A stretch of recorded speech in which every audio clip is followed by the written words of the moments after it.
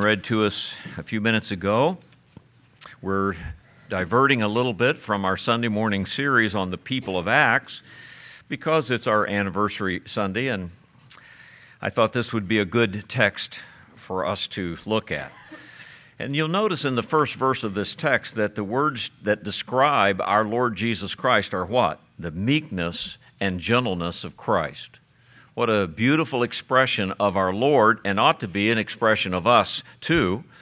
But it's kind of interesting that we have this mixture of terms, because down in verse 4, we talk about the weapons of our warfare. So how can you have meekness and gentleness and yet have the weapons of your warfare? But Paul knows how to do it, and we need to know how to do it too. This is the kind of warfare that we're involved in. So it's Anniversary Sunday. Our church is celebrating 5 years. That's not a long time, of course, in church life, but the Lord has been good to us. Like everywhere, you have ups and downs. We've had worship, ministry, building things, people things, heartaches and blessings throughout just 5 short years. So why this passage? Well, sometimes it's easy for a church to take their eyes off the goal, to take their eyes off where God wants them to go. As a matter of fact, look over at verse 12 of our chapter, where Paul says, "We dare not make ourselves of the number or compare ourselves with some that commend themselves. But they, measuring themselves by themselves and comparing themselves among themselves, are not wise." We have seen in our lifetime, no doubt, what many writers today are calling the success syndrome. Is that why we're here, just to be successful? Is that why we're here, just to be the biggest and the best, or something like that? No. We are here to be a part of this ministry and a part of this warfare that we have while we're on this earth. Ministry is the whole Christian life. It's what we do. It's who we are. And Christian life is church life. When you think of the New Testament and you say, okay, this is the description of believers in the age of grace in this New Testament, you can't pay attention to the New Testament without reading the epistles. And what are the epistles? They are letters to churches. This is what church people do. This is who we are.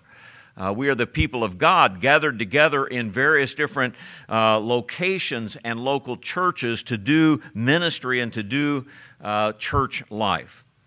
And so, like in a war, there are ups and downs. In a war, you may win a battle, but you could lose the war. Or often you lose a battle here and there, but you win the war. And in our walk with God, there will be ups and downs. There will be battles that we win and battles that we lose. You personally will go through that in your life, the ups and downs. But in the end, we will win. In the end, we know who wins. We know who our captain is. And so we're looking at that ongoing ministry. I hope that this will encourage us as a church.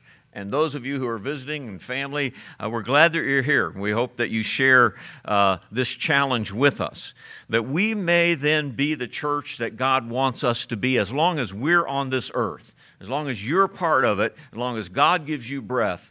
This is your ministry too. We're all in this together. Now, I want you to go down to verse 3, and I'm glad that Gordon let me know that you in the adult class should know a couple things about this, and I'm going to add a couple of our weapons as we go along. But I want you to notice verse 3 as Paul introduces us to these weapons.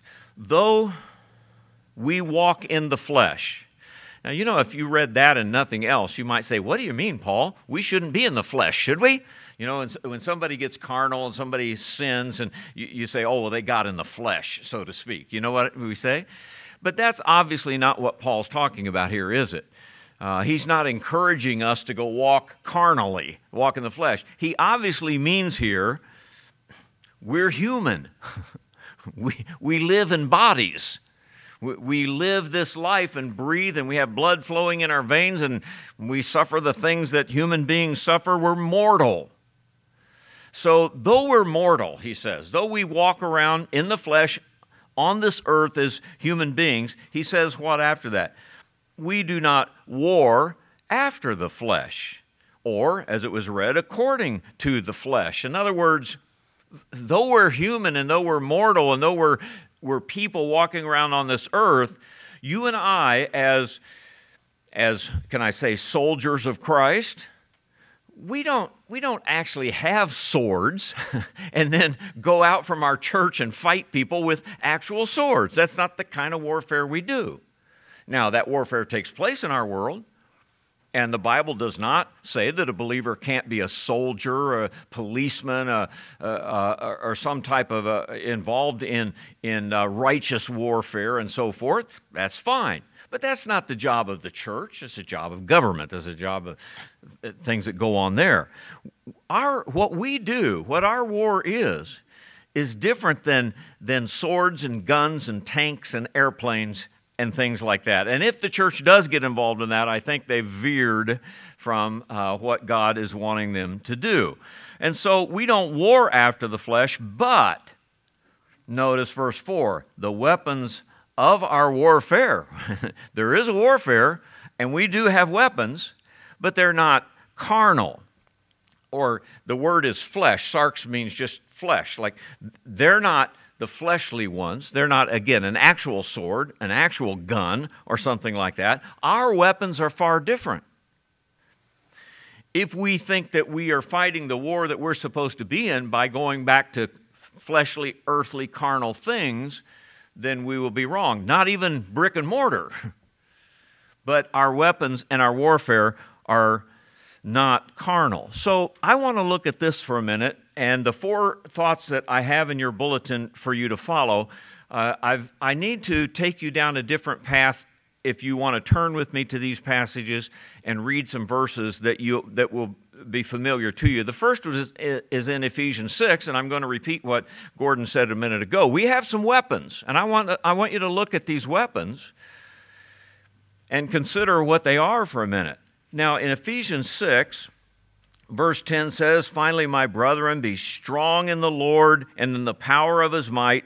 Put on the whole armor of God." Let me stop and say, the word weapon in our text in 2 Corinthians is pronounced hopla. I say that for a purpose. Hopla became the description of a soldier, and Paul is describing him here in Ephesians, and the Roman soldiers were called hoplites. Hoplites. I have a hard time with that name. Sounds like a lightning bug to me or something, but hoplites. But that's because they were men with armor on. And so in one place it's translated weapons, but here it's translated in verse 11 armor. Put on the whole hoplite. Put on all of your weapons. Because we do stand against the wiles of the devil. We wrestle not against flesh and blood, Paul's saying it again, but against principalities, powers, the rulers of the darkness of this world, spiritual wickedness in high places. What good would it do you to go home and get your 357 Smith & Wesson and go try to fight principalities and powers? That's not what we do. That's not our battle. But let me tell you something. Guns and tanks and airplanes and the rest could not harm principalities and powers. This is a total different type of warfare, and stronger even than what the people of this world fight. Now, you know then that of all the defensive weapons that Paul described, defensive armor that Paul describes here, there's one offensive weapon, and that is the sword of the Spirit, which is the Word of God, which Gordon told us a minute ago. Now, that sword of the Spirit is one of our weapons. The Word of God, the Bible. Go with me now a little further to your right to Hebrews chapter 4, another familiar verse in 12 and 13, where now the writer of Hebrews will tell us a little about what does this weapon of ours do? What does it do?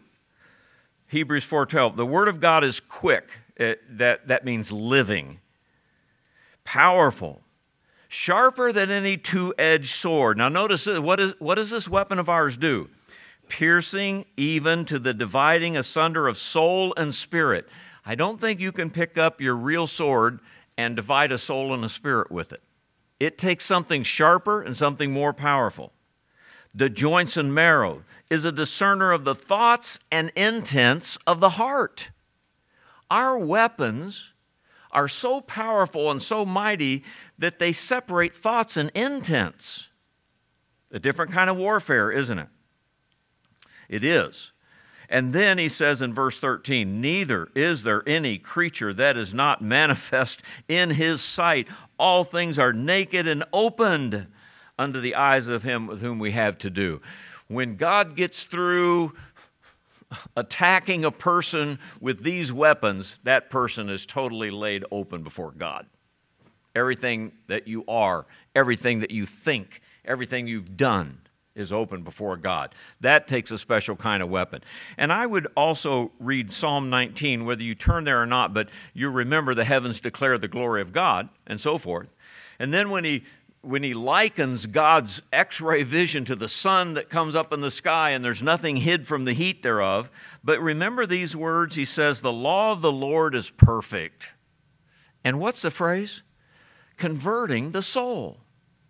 Do you know that a person has never become converted by the civil government or by the church holding a sword in front of him and saying, you must be converted? When somebody says, don't force your religion upon me, we're fine with that because there's no way you can do it. It takes the word of God. The law of the Lord is what is perfect and converts the soul. A totally different thing. And he says also, the testimony of the Lord is sure, making wise the simple. It'll make you wise. The statutes of the Lord are right, rejoicing the heart. The commandments of the Lord are pure, enlightening the eyes. The fear of the Lord is clean, enduring forever. And the judgments of the Lord are true and righteous altogether. More to be desired are they than gold, than much fine gold. And sweeter also than honey and the honeycomb. So this is the first of our weapons, and the first of our weapon is the Word of God. A second weapon, and I'll read a couple verses to you back in the New Testament again, is prayer. How many verses, how many places could we turn to in the Scripture and talk about prayer as your privilege before God? Again, the dignity of causality that we have with God, that He's given us this right to ask Him to change things. And so James 5:16 says, the effectual, fervent prayer of a righteous man or woman avails much.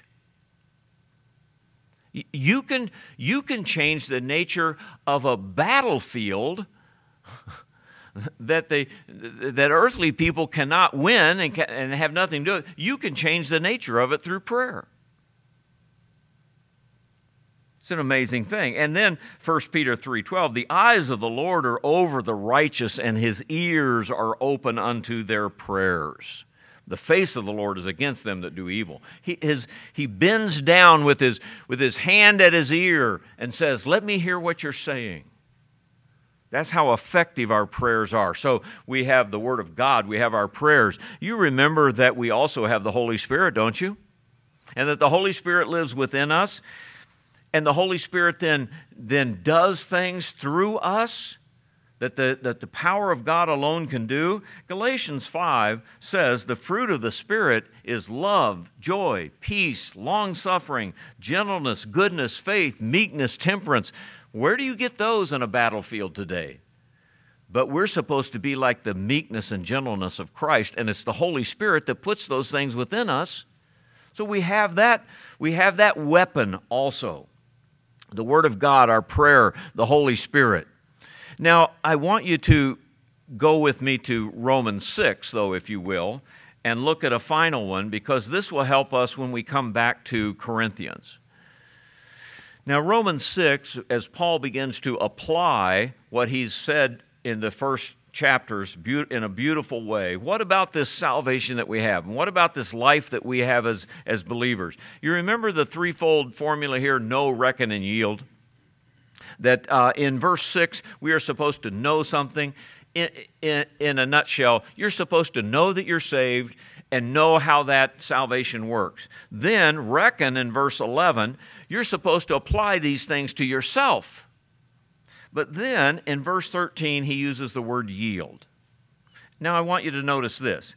Neither yield ye your members as instruments of unrighteousness unto sin. Now, when he talks about members here, he's talking about you and everything that you have, body, soul, and spirit. All of the members of your body, your mind, your thought process, your heart, your hands and your feet. Everything about you are the members. Part of our weaponry is us. I often say, this is my space. This body that I live in is my space. You have a space. That's what God's given you. It's your weapon in the warfare. So your members, he says here in verse 13, as, and you see the word instruments, and guess what the word is? Hopla. Weapons. Your instruments, what you have to offer from your physical being, is a weapon in this warfare. So don't yield these weapons that you have, your members, I should say, as weapons. Yield them unto righteousness, do not yield them unto unrighteousness, right?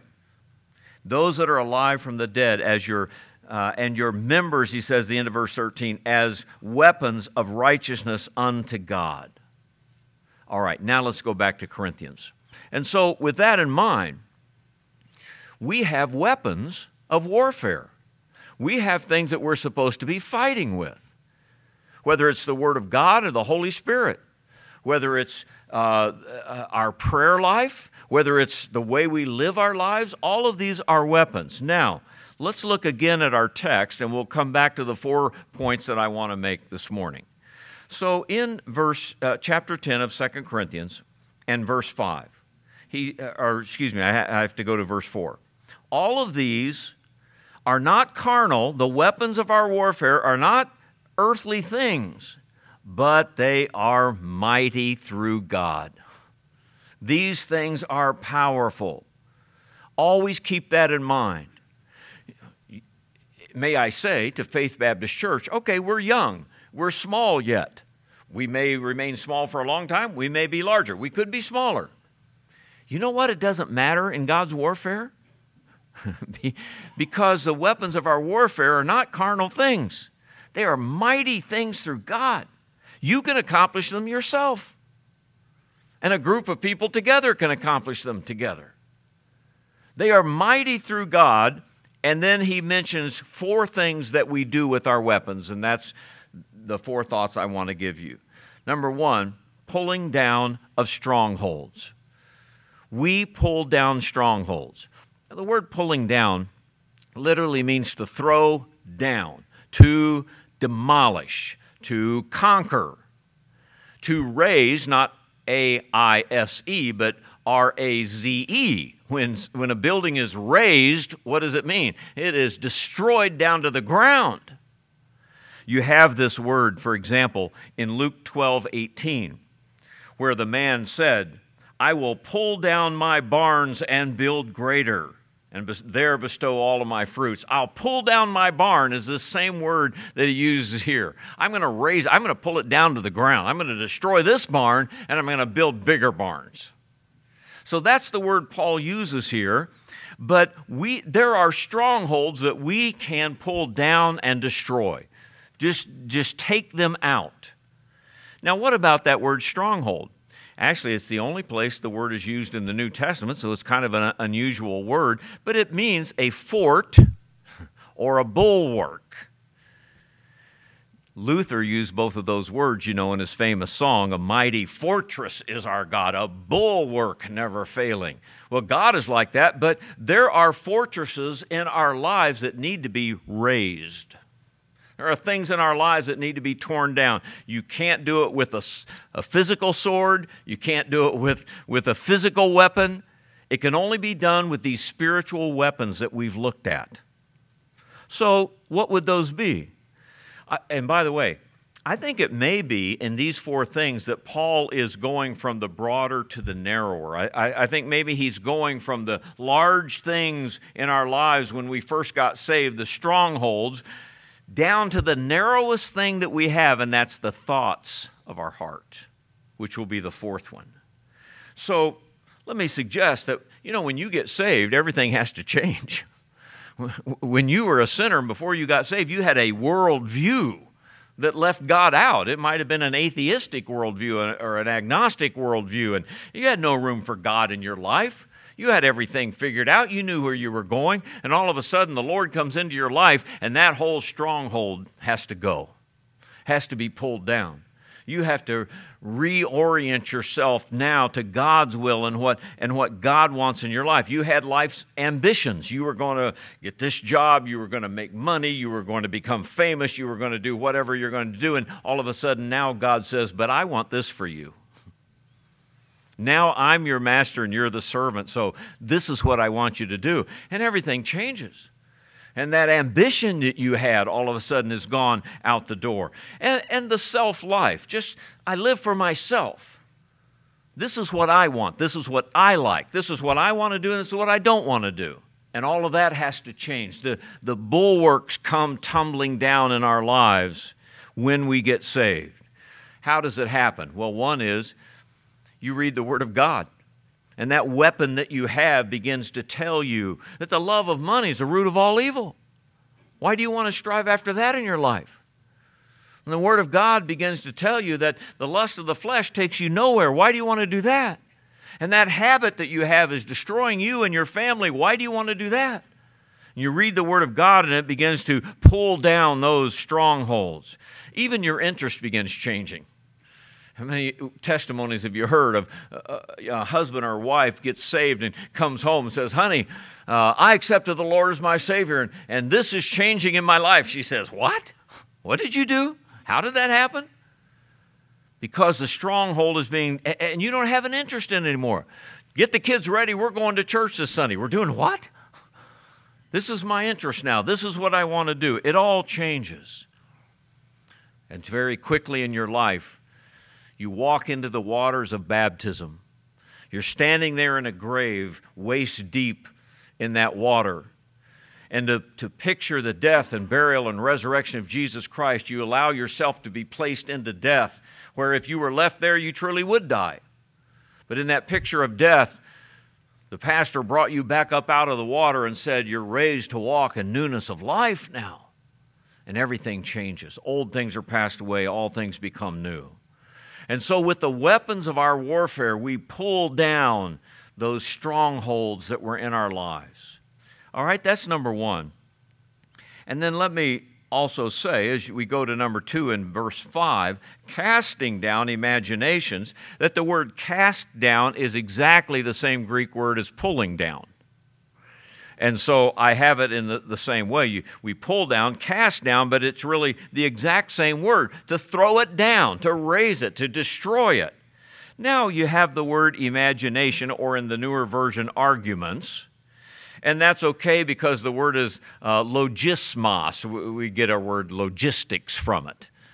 Having to do with words or thoughts, as it is here. And the Bible uses the English word imagination in a great way. Before the flood of Noah, we're told that in the whole world, every imagination of the thoughts of men's heart was only evil continually. And God looked at that and said, I'll not have it. I'm going to destroy it. He literally raised the things of this world, didn't he? I'll not have that. And so we look at those thoughts and imaginations in our heart and we say they've got to go. They've got to be torn down. Of that word, let me remind you of a couple places that word thought or logistics is used. Romans 2:15. Which things show the work of the law written in their hearts, their conscience also bearing witness, and their thoughts, the meanwhile accusing or excusing one another. So the Holy Spirit comes into somebody's heart and brings conviction about their sin and exposes the thoughts of their mind. And the thoughts of their heart, as the Bible would express it, Isn't that something? What did that before to them? Any earthly weapon at all? No. The weapons of our warfare came into a person's mind and changed his thoughts in a way that should be changed. It's used also, by the way, in Acts 18, where a man is giving a discourse against the Apostle Paul, and it says of him, a certain Jew, or excuse me, this is a different one of Apollos, a positive thing. He says, a certain Jew named Apollos, born at Alexandria, who was an eloquent man. I was thinking of the one where the man is giving a discourse. But here, Apollos is said to be a man of words, a man of thoughts. He's an eloquent man. He's a man of logistics. Well, how do we then pull down those kinds of imaginations or arguments or thoughts in our minds? You know, before you got saved, you had old imaginations. You had old arguments. Maybe you thought there was no creator to this world, but it just evolved out of nothing. You were taught that since you were a kid. You believed that. You didn't know any different. And all of a sudden you get saved. That's good. That's fine. I have the Lord as my Savior. And now you begin to read Genesis and other places in the Bible, and you say to yourself, that old thought has to go. That just doesn't carry water anymore. There are old anti-Christianity biases, and they're growing in our day. Well, you know, Christians are like this. You know, those right-wing fundamentalists, and you know, those Bible-toting people, and you know, those kind of, you know, legalistic, and this is growing in our country, and we're going to see more and more of it. How do we tear those things down? You become a Christian and you live in a country of bias against Christianity. There are caricatures too. Christians are all hypocrites. You know they are. They go to church, they're like that, but they're not like that the rest of the week. Christianity is just a crutch, a crutch that some people have to get them through life. And you know those holy rollers, after all. And there's all kinds of caricatures of Christianity that once you get saved, they have to go. The imaginations and the logistics of your mind, your arguments that you used to have don't hold water anymore because the weapons are tearing them down. And so these imaginations have to go also. Let me go thirdly to the casting down of high things. Now, the word is implied a third time. So we're casting down imaginations and casting down every high thing. So we use the same word again here, but notice he says, every high thing that exalteth itself against the knowledge of God.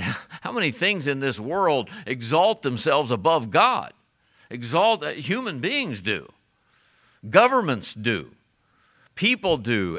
There's all kinds of ways that we exalt things higher than God. And here the word is high things. You remember Romans 8 where neither height nor depth nor any other creature can separate us from the love of God. How high is that? Well, there are high things in our lives that have to go, have to be brought down. How can that happen in our lives? After all, I like Luke 18:14 too. Everyone that exalteth himself shall be abased. The word exalted is the same as this high thing. Everyone that makes a high thing out of himself, God will abase. It has to be brought down. It has to be destroyed. Those high things in our lives sometimes are hard to deal with. Some people have habits or addictions that they can't seem to get rid of. Some people have lusts of the flesh, and even after they're saved for a while, they wrestle to put those kinds of things away. Those kinds of high things exalt themselves against the very knowledge of God, and you know better than that. Some people have lifestyles and indulgences that they can't seem to put away. And they know it's displeasing to God. They know God doesn't want us to live like that, but they keep going ahead and keep doing it because we're not using the weapons that will destroy them. These weapons that we have are there, and they should be there. So how do you pull them down then? How do you cast down those kinds of things? Yielding to the Holy Spirit. That Holy Spirit that now lives in you, which is one of the weapons of your warfare, He convicts you constantly. And whereas before you did that very thing, it never bothered you. You just did it. Now you do that, and all of a sudden there's this new twinge inside of you and this conviction that comes to you, and you say, boy, that didn't feel right. The Lord must not want me to do that. And you see the conviction of the Holy Spirit aligning with what the Word of God says, and you say, I've got to stop that. And what you do before used to be bring hatred toward the name of God. And they looked at your life and said, what is that in your life? Maybe you were even a Christian and somebody catches you doing something. What is that for a Christian to do? Lie like that or whatever. And so the very honor of God is at stake in your life, and you see that, and so you say in your mind and in your heart, I'm not going to bring dishonor to my God any longer. And so you stop it. The Bible says we're ashamed of the old life. Those things that we used to do, we're ashamed of now. I wouldn't be caught doing those things I did before I was saved. I won't do those anymore. And so we cast down the high things. I've got one more, and that's number 4. And he comes down to the smallest things, I think. We bring into captivity every thought to the obedience of Christ. Now, he uses a different word here because we've had the word to pull down or cast down, and here he says take captive. And it's an interesting word. I like these words. It's the word spear and the word captive put together in one word. If you can picture in those old days, the man who won the battle has his spear, and he's walking behind the guy that he took captive. He said, go on, go on. And he's taking captive with the point of his spear. Take captive every thought. It's one thing, to stop an old habit. It's another thing to quit doing something you used to practice. But what about inside your head? What about inside your heart? No one else sees it but you and God. Who cares? Bringing into captivity every thought to the obedience of Christ. Now, I want you to go back to chapter 2 of this book, because this word thought is used 5 times in 2 Corinthians alone. And it's used in chapter 2 of Satan, verse 11. Lest Satan should get an advantage of us, for we are not ignorant of his devices, his thought processes. Same word. Those are the kinds of thought processes we need to bring into captivity. We need to conquer with the spear. Then in chapter 3, verse 14, not far from that, it says, but their minds, speaking of the Jews who refused their own Messiah, their minds were blinded in the reading of the Old Testament.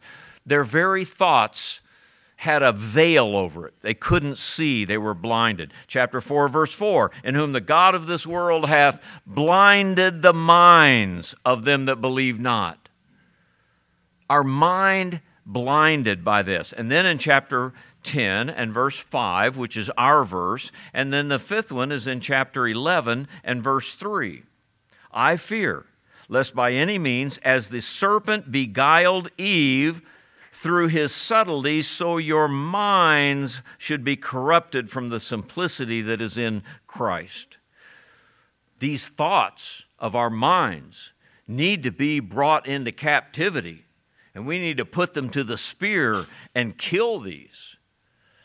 That expression of Jesus when he led captivity captive, it uses the same word. Can you see Jesus bringing the things of this earth into captivity? He's done it. So what are these kinds of things? How about pride, which we all struggle with? We're prideful creatures, aren't we? We're not humble. And yes, yet we're supposed to be a doulos, a bondslave of Christ, and yet we have so many wishes of our own pride, self-serving. This is what I want. This is the way I see it. This is what I think should be done. We even have our own fears, don't we? Well, I would do that, Lord. I'd serve you that way, but I just can't do it. In essence, we're afraid of it. We're afraid of what the Lord might ask us to do. We have those fears. And all of us have personal challenges. Sometimes it's physical. Sometimes you think, I'm not cut out that way. I'm not made that way. And sometimes it's emotional. And we just can't seem to bring ourselves to it. We need to take those kinds of things into captivity, and we can. We learn humility in the Word of God. We learn humility by the Holy Spirit. By what God teaches us, we realize that we must decrease so that He can increase. And we become meek and gentle as the Lord Jesus Christ. We would have never thought of that before we were saved, but now we do. And you know what we find out also? Purity is easier than sinfulness.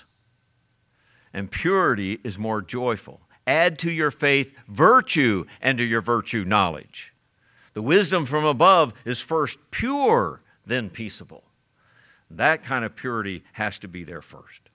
Now, Faith Baptist Church, I say this to us. We are the most powerful fighting unit in God's army. Not that any other church can't be also. I'm just saying.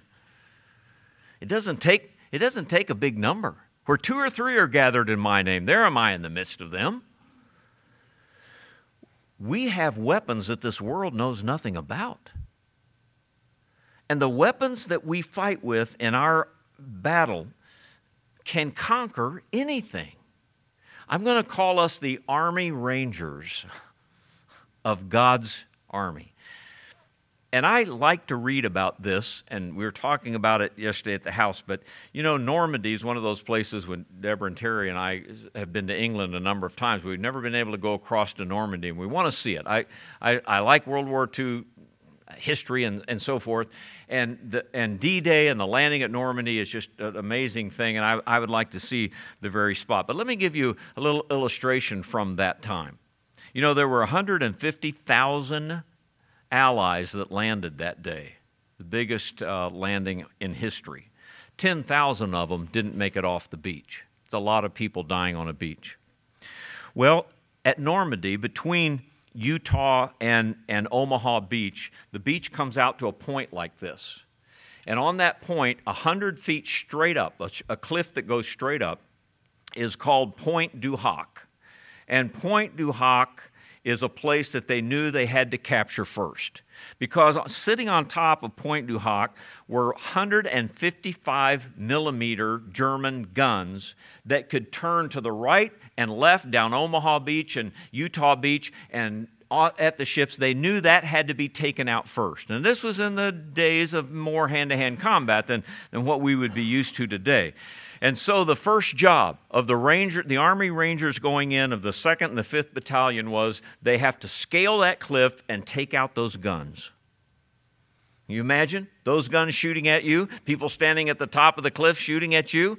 They are going in with ropes and rope ladders to scale that 100-foot cliff and take out those guns so the rest of the men can land. The weather was so bad that day that all of the 5th Battalion got blown off course and weren't even close to it, and only half of the 2nd Battalion made it to that point. So in all, there were only 225 men that landed at Point du Hoc that morning. And when they're done, only 90 of them are alive. So these 225 men land in that boat and they come off in that water, and some of them are dying in the water and some of them hit the beach, but they put those ladders up against the wall and they string those ropes up there and they begin to go up, and it went like this. At 6:39 in the morning, they landed on the beach. At 7:05, they began climbing up that cliff. At 7:30, they were reaching the top of the cliff. And by 9 o'clock that morning, all of the guns were taken out. Why am I giving you that? Because those men could do what they did because they knew they had to do it, even though everybody else was blown off course. That was their job. And I'm telling you that Paul is saying to us, you are the Army Rangers. He's saying to every Christian, you have high places that need to be brought down. You have cliffs that need to be scaled. You can do it. You have the weapons to do it. And it doesn't make any difference how big or how small we are. It does make a difference what is inside us and how we use these weapons. And if we use them, and we do these things, we are the most powerful fighting force in the world. Satan himself cannot stop us if we use these weapons. So let's do it. It's good that we're here, that we've had 5 years in this place. I hope if the Lord tarries, there's 50 and more years, but I hope we're faithful till the Lord comes in scaling those cliffs and bringing down those high places and bringing every thought into captivity to the obedience of Christ. Stand now with me if you will. As we stand, we bow our heads before the Lord in prayer, one of our weapons. We stop at the close of our services and we say to the Lord, Lord, speak to my heart. Because I'm in your army, I'm one of your servants, your soldiers, but I'm failing. And I've been defeated time after time. And so we stop and we say, Lord, look at me and show me my weaknesses and pull me back to yourself. Help me to see my sin and confess it. Help me, Father, to see my weaknesses and ask for help. And that's why we stand and start or stop every service with this moment. Let's pray together. Now, Father, we are humble before you. Oh, that we could have the meekness and gentleness of Christ. Then we would be fighting with these weapons as we should. But we're selfish, we're quarrelsome, and we have our own direction too many times. Father, there are cliffs to be scaled. There are castles to be brought down. And we all have them in our lives. Father, help us then with the weapons that you have given us to do that. And then may Faith Baptist Church be that unit of yours that can storm the beaches that are in front of us, where we are, where you've placed us, and bring honor and glory to you. So speak to our hearts as we sing. May we open our hearts to you even where we stand and as we sing. Or, Father, if it's your will that we come and kneel here and burn some bridges behind us, then, Father, help us to do that. I pray that if there's anyone here that is not right with the Lord Jesus Christ, doesn't even know that they're a believer, that they would come as we sing and receive Christ as Savior. So, Father, bless in this time of invitation, this time of soul searching, that you might be honored and glorified in Jesus' name. Amen. As we